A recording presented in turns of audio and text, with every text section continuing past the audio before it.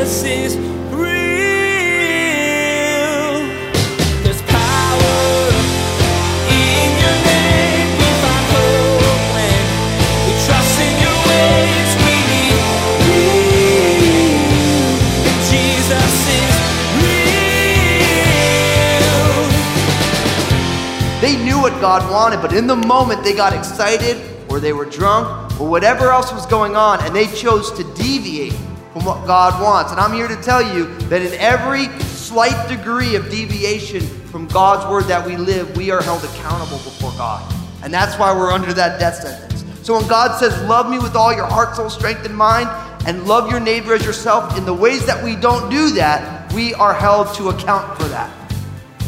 So, brothers and sisters, let's stay close to the book. God gives us a lot of information in the book of Leviticus. If you've ever read through it, you're familiar with the layers of details regarding worship and offerings, and how it specifically deals with the rituals related to them.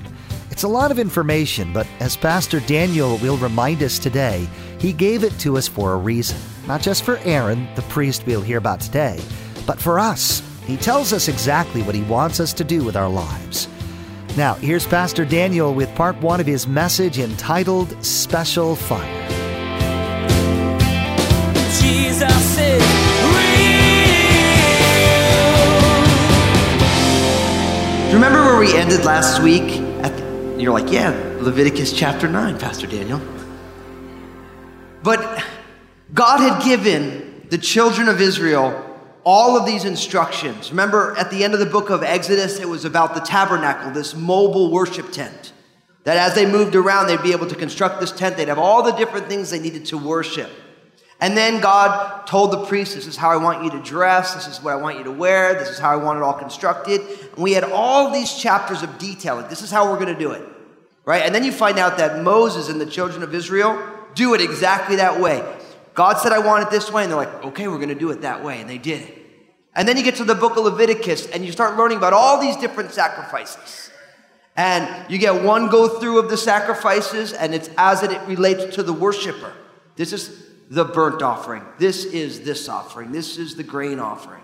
And then you go back through it again for the priests who are involved in the offering of these offerings. This is what I want you to do. And then remember, we had the time where the priests get consecrated. This whole consecration ceremony, the priests wait for a week, right? And then last week we saw that the priestly ministry begins.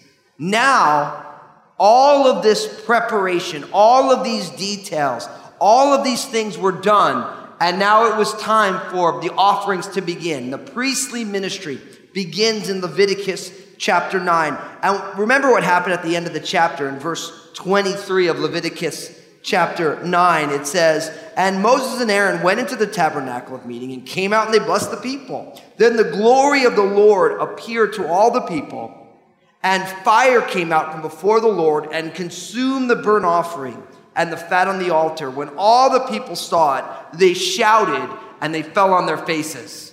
So this ministry begins with a bang, literally.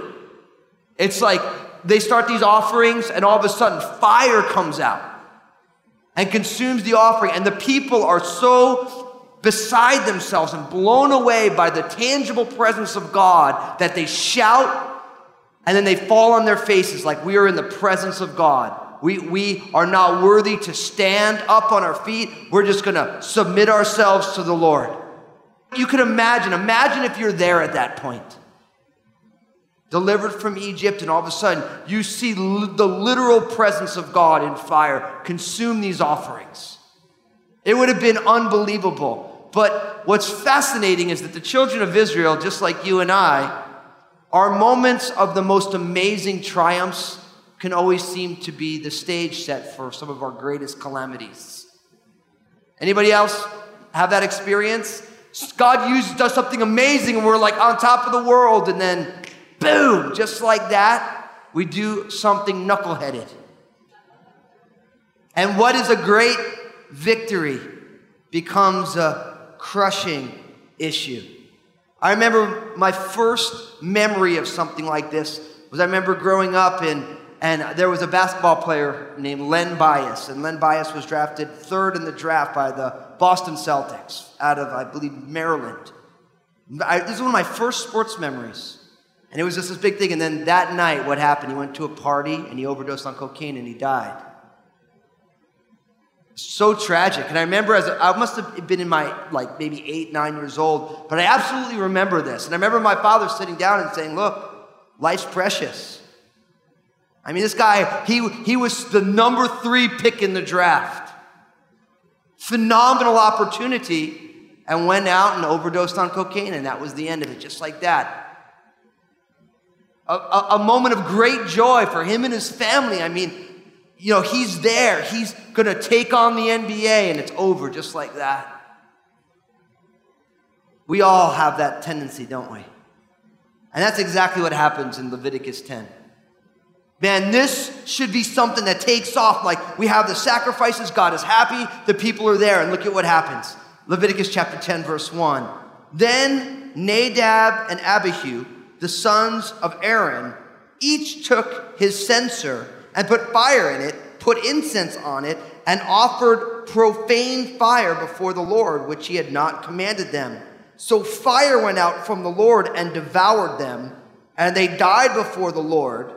And Moses said to Aaron, this is what the Lord spoke, saying, by those who come near me, I must be regarded as holy, and before all the people I must be glorified. So Aaron held his peace. Now, we don't have enough information to get all the way into the hearts and heads of these 2 sons of Aaron, Nadab and Abihu, or Nadab and Abihu, depending on how you like to syllabify it. For those of you who are interested, of course, Hebrew, in English, the syllable goes on the first syllable.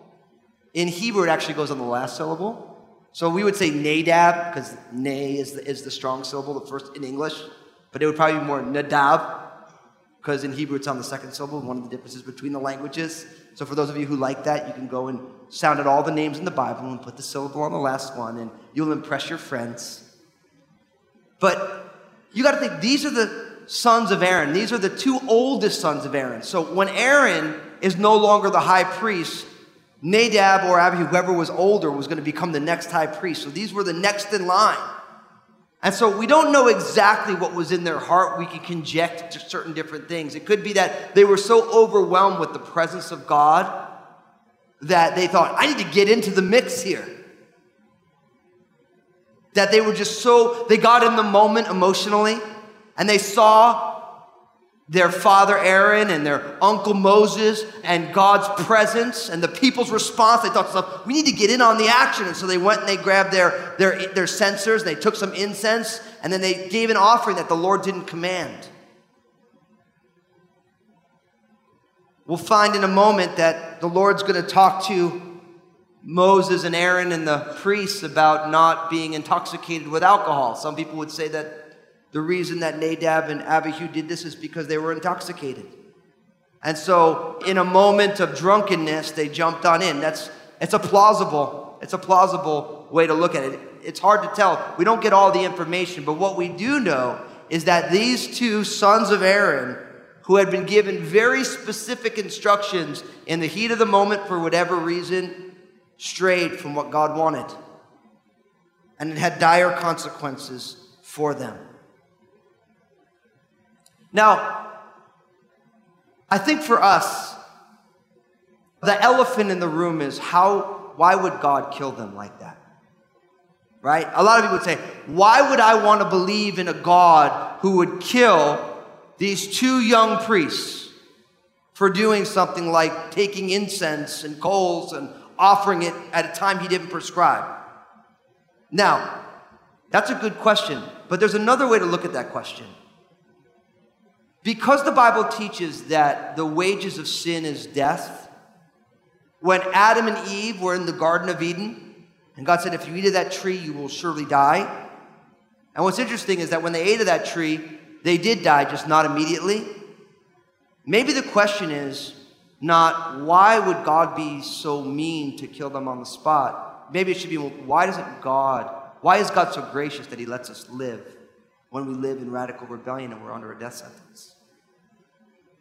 It's amazing how when you take that thought and you look at it from a different perspective, you're like, oh yeah, that sounds horrible that God would do that. No, God told humanity that when you sin, that brings the curse of death.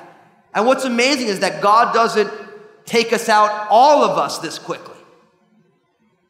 Because if sin, rebellion against God, is a death sentence, it's amazing that God is long-suffering and gracious to give us time to be here long enough to receive the grace of God, so that when our time comes, we can be with Him instead of being eternally separated from Him. So I admit it's graphic, but the fact is that we are all deserving of instantaneous death because of the rebellion that we live in. And that's all of us. That's not just like some of us. I'm not saying you guys. That's all of us. Death happens because of sin. Sin is rebellion against God, and we all do it. And so what is amazing is that God doesn't judge us instantaneously for the sins that we commit. I remember when I first came to know Jesus, I remember thinking to myself, man, the church may fall down on me if I enter the doors. And some of you have felt that way, right? You're like, man, if I go to church, man, God's going to strike me down. And what's amazing is that God doesn't strike us down. But when you see instances when God's judgment happens instantaneously, it's almost shocking because you and I are so used to God's long-suffering love. We're so used to God being patient. Like when you look in the book of Acts, chapter 5, at Ananias and Sapphira, remember them? In the early church, people were so moved, not because the apostles were saying, listen, you need to sell all your stuff and take care of each other. The Holy Spirit just filled them up and they were concerned for each other. And so people were just taking their lands and they were selling it and they were bringing the money in so that people could be provided for. It was a God's grace in their midst. And then Ananias and Sapphira, they did the same thing, but instead of giving all the money, they kept part of it back, but they lied. They were being hypocritical. And they lied. They said, yeah, we gave all of it. And both Ananias and Sapphira died that day. It's interesting. Peter said, look, it's your land. You're allowed to do what you want with it. So they didn't die because they kept part of it back. They died because they lied. And we read that, we're like, whoa. But what's amazing is that God is so long-suffering that this doesn't happen to all of us. The fact that you're here, every single one of you're here today, those of you watching online, maybe in 20 years, if the Lord tarries, you're listening to this on whatever medium is going to be here in 20 years. 20 years ago, there was 8 tracks. How many of you guys got those? You had them. You don't have them anymore, though, do you? I want one of those in my car just for fun. You know what I mean? Just for retro. But it's like, that was 20 years ago, man. We don't have those things anymore. Some of you don't even know what a cassette tape is.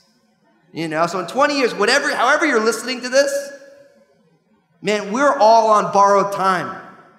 Because we live in rebellion against God. And praise God that He's given us one more moment, even this moment right now, to say, God, I want to be right with you. Because I realize I'm on borrowed time. And it's because of God's long-suffering love and His grace. But it's interesting that for the early church with Ananias and Sapphira in Acts chapter 5, we saw something similar on Mount Sinai. Do you remember that after the law was given? It was this great time. But then Moses went up into the presence of God to get the 10 commandments, those 10 words on those 2 tablets of stone. And while he was tarrying for 40 days, the people got bored. And they went to Aaron. They said, oh, Aaron, we don't know what happened to that guy Moses. Will you make us a golden calf to worship? And Aaron was like, okay. And then Moses came down and the people were in the midst of revelry, worshiping this calf, and 3,000 people died that day. And God's judgment was instantaneous on those people. But we're not used to seeing that. So when we see it here in Leviticus chapter 7, we think to ourselves, why would God do that? But the better question is, why does God tarry? Why is God so patient with you and I when we are not deserving of that patience? No one can say, God, you should give me 20 years or 40 years or 80 years or 100 years. That's sheer grace that we have that time. And it's important for you and I that we make good use of that time. Not only to get right with God, but be a force for God's kingdom to come into this world, to roll up our sleeves and serve self-sacrificially, to not live self-centered, self-focused lives, but to say, Lord, I'm going to live a God-centered life. And because I'm living a God-centered life, I'm going to care about other people, and I'm going to invest in other people, and I'm going to work for the betterment of humanity and God's glory. Because we're all on borrowed time. And as the old proverb says, when soon this life has passed, only what we've done for Christ will last. Now, don't think that that means that for you husbands and wives, you love your spouse as unto the Lord, and you've done that as unto Christ. For those of you who are parents, you invest in your children because you've done it unto Jesus. At your job, as we saw in the book of Ephesians, you don't do your job for your boss or for your paycheck. You do it as unto the Lord, and your boss gets the benefit and you get a paycheck, praise God. Your company pays you to be a missionary there. It's so cool. You don't even need to raise support, man. It's got to do a little paperwork. Man, we need to live our lives as unto Christ on the borrowed time that he's given us. Now, I'm here to tell you, listen, when I say things like that, like many of you, I think to myself, man, I wasted a lot of time. For me, I wasted 24 years doing my own thing. And you can't go back and redo those years, but you don't want to let the mistakes of yesterday change what how God wants to use you today. We put yesterday in God's hands. We accept his grace and his forgiveness. We can't go back and redo the years we've squandered, but God's not even asking us. He's saying, look, today's the day. Now is the hour. So if you're hearing this, you're thinking, man, I've wasted so much time. Listen, yesterday's over. God's given you grace for that. If you're in Christ, and you have today, and you have tonight, and you have tomorrow, chart a new course with the Lord. But we need to make good with the time that God has given us. This judgment was harsh, but it was just.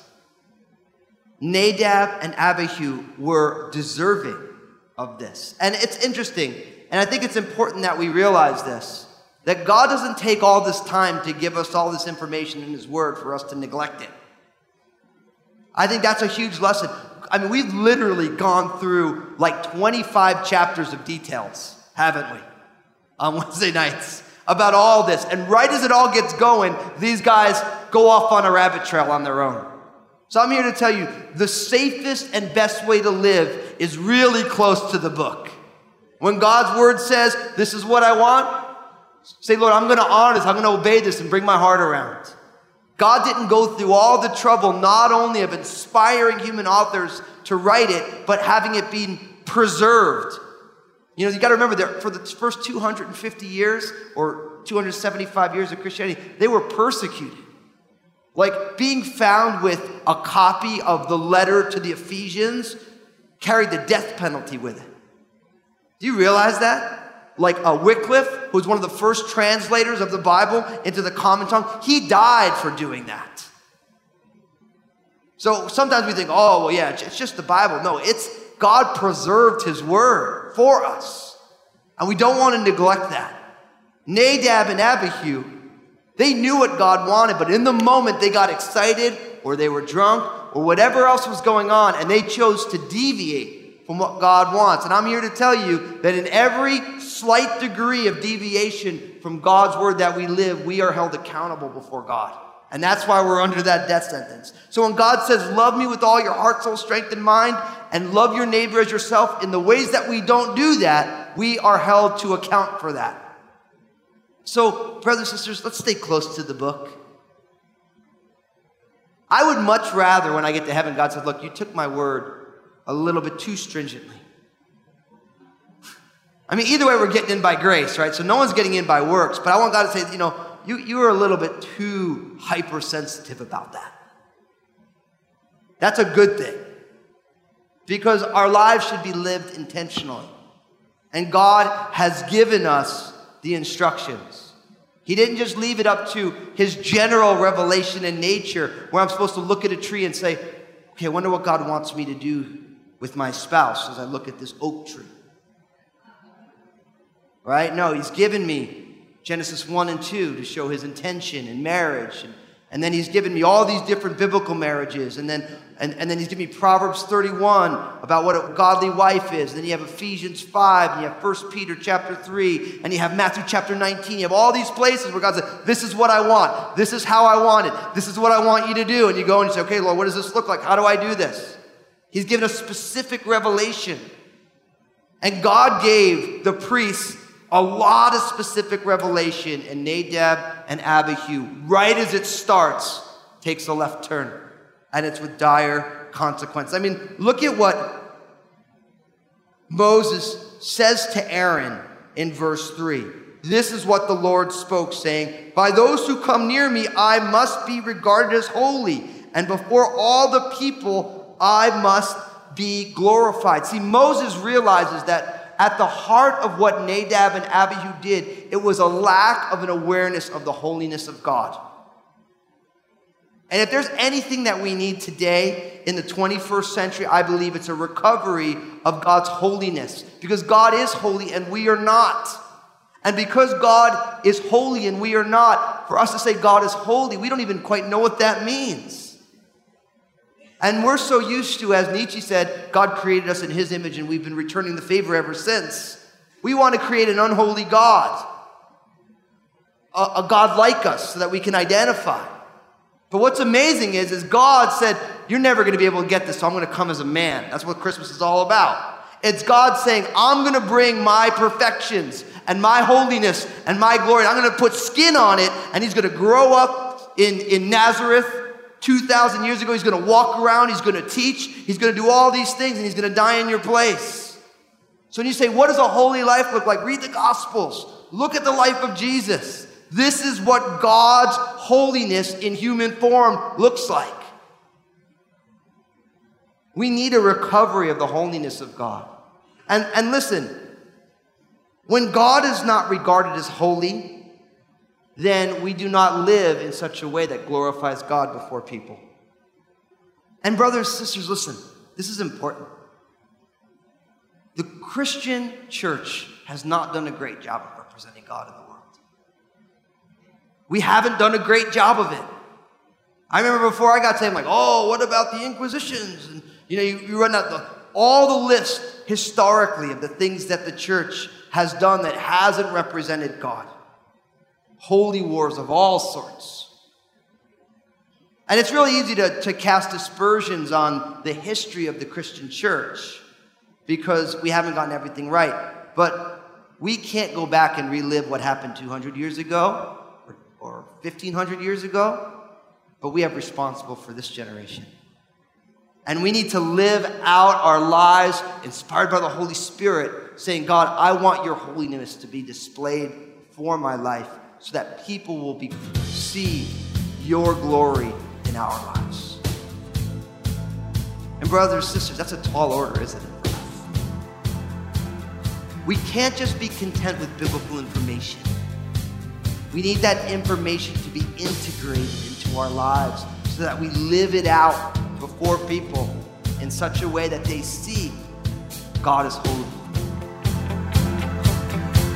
Jesus is real. If you're like me, you forget things all the time. Well, here's Pastor Daniel with something that will help you remember. Hey everyone, Pastor Daniel here. I don't know about you, but life is busy and it's so easy to forget things. Now, thankfully, I have a couple of wonderful ladies in my life that join me in helping to accomplish all that God has called me to. Of course, I think of my beautiful bride, Lynn. She keeps me on track in so many ways. And then, of course, there's my ministry assistant, Margaret, here at Crossroads. She helps me to make sure that my schedule in the ministry is running smoothly. Now, I love how God uses these ladies and so many other people to help remind me of what's important. One of the easiest things to forget isn't daily things like the schedule. It's actually the most important thing. It's the fact that God is real and He is in heaven and He is with me all the time wherever I go. It may sound silly, but I started wearing a bracelet that says real on it. This bracelet is a constant reminder to me that Jesus is real and that God's grace is real and His mercy and His love has been poured out into my life. And I want to make this bracelet available to you as well. Here's Josh with some information about how you can get your very own real bracelet. Thanks, Pastor Daniel. To receive your very own real bracelet, Check out JesusIsRealRadio.com and click on Partner. These handcrafted leather bracelets are available to anyone who supports Jesus is Real Radio through the month of January with a gift of $20 or more. Again, to receive your very own real bracelet, log on to JesusIsRealRadio.com and click on Partner.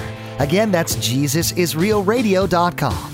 Please join us again for another edition of Jesus is Real Radio.